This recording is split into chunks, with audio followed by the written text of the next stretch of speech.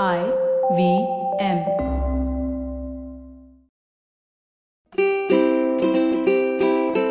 Hello and welcome to the Habit Coach Podcast, the bite-sized podcast filled with quick and easy, actionable habits. Remember, great habits create that awesome life. I am Ashdin Doctor, your habit coach. And today's fun fact of the day has to do with green tea. Did you know that the antioxidants in green tea are called catechins? The catechin in the case of green tea is called EGCG. Now, you're going to laugh, but I'm going to make an ass of myself by pronouncing the full form. It is epigallocatechin gallate. Just remember EGCG. EGCG is the main reason we believe green tea or tea is so good for us. It helps us cure many diseases and is a potent antioxidant. It helps to keep the heart and the circulatory system young, which is why it is considered a great product for longevity.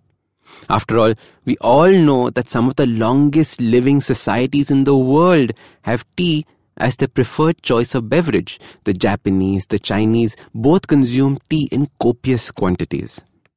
However, what is puzzling is that the country with the largest per capita of tea consumption in the world does not show any signs of longevity in its population. And I'm of course talking about the United Kingdom. The UK drinks a lot of tea, and the numbers are staggering. I've discussed them in previous podcasts. So then, why this dramatic difference? How is it that the antioxidants affect the Asians but not the Europeans? Has it something to do with the genes of the people? Or is it that the British drink black tea while the Asian countries drink green tea? Especially since black tea is oxidized green tea, so maybe the process gets rid of some of the good qualities of tea. Well, unfortunately, it was something far more delicious. The British, like us Indians, added milk to their tea. Milk was originally added to make the bitter taste of tea more palatable.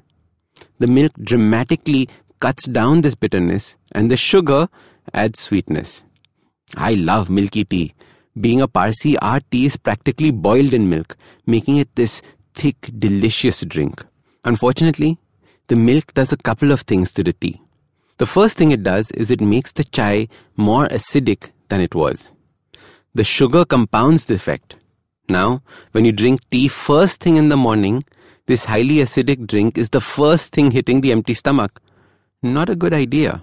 This is why there are all these beliefs about not having tea on an empty tummy. You will feel bloated and heavy. What is interesting is that the same thing doesn't happen when you drink tea without milk. The second thing adding milk to your tea does is that it deactivates the EGCG.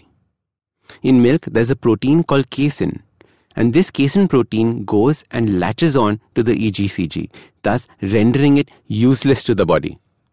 So here we have a powerful drink which can dramatically help your body, but we've gone and squandered the benefits. Unfortunately, scientists are also seeing a similar result with soy milk being added to the tea. Hence, it makes sense to stay clear of the additives and drink tea the way our ancient Asian cultures drank it. Now, I will not lie, drinking tea without milk takes some getting used to. Not all tea will taste good without milk.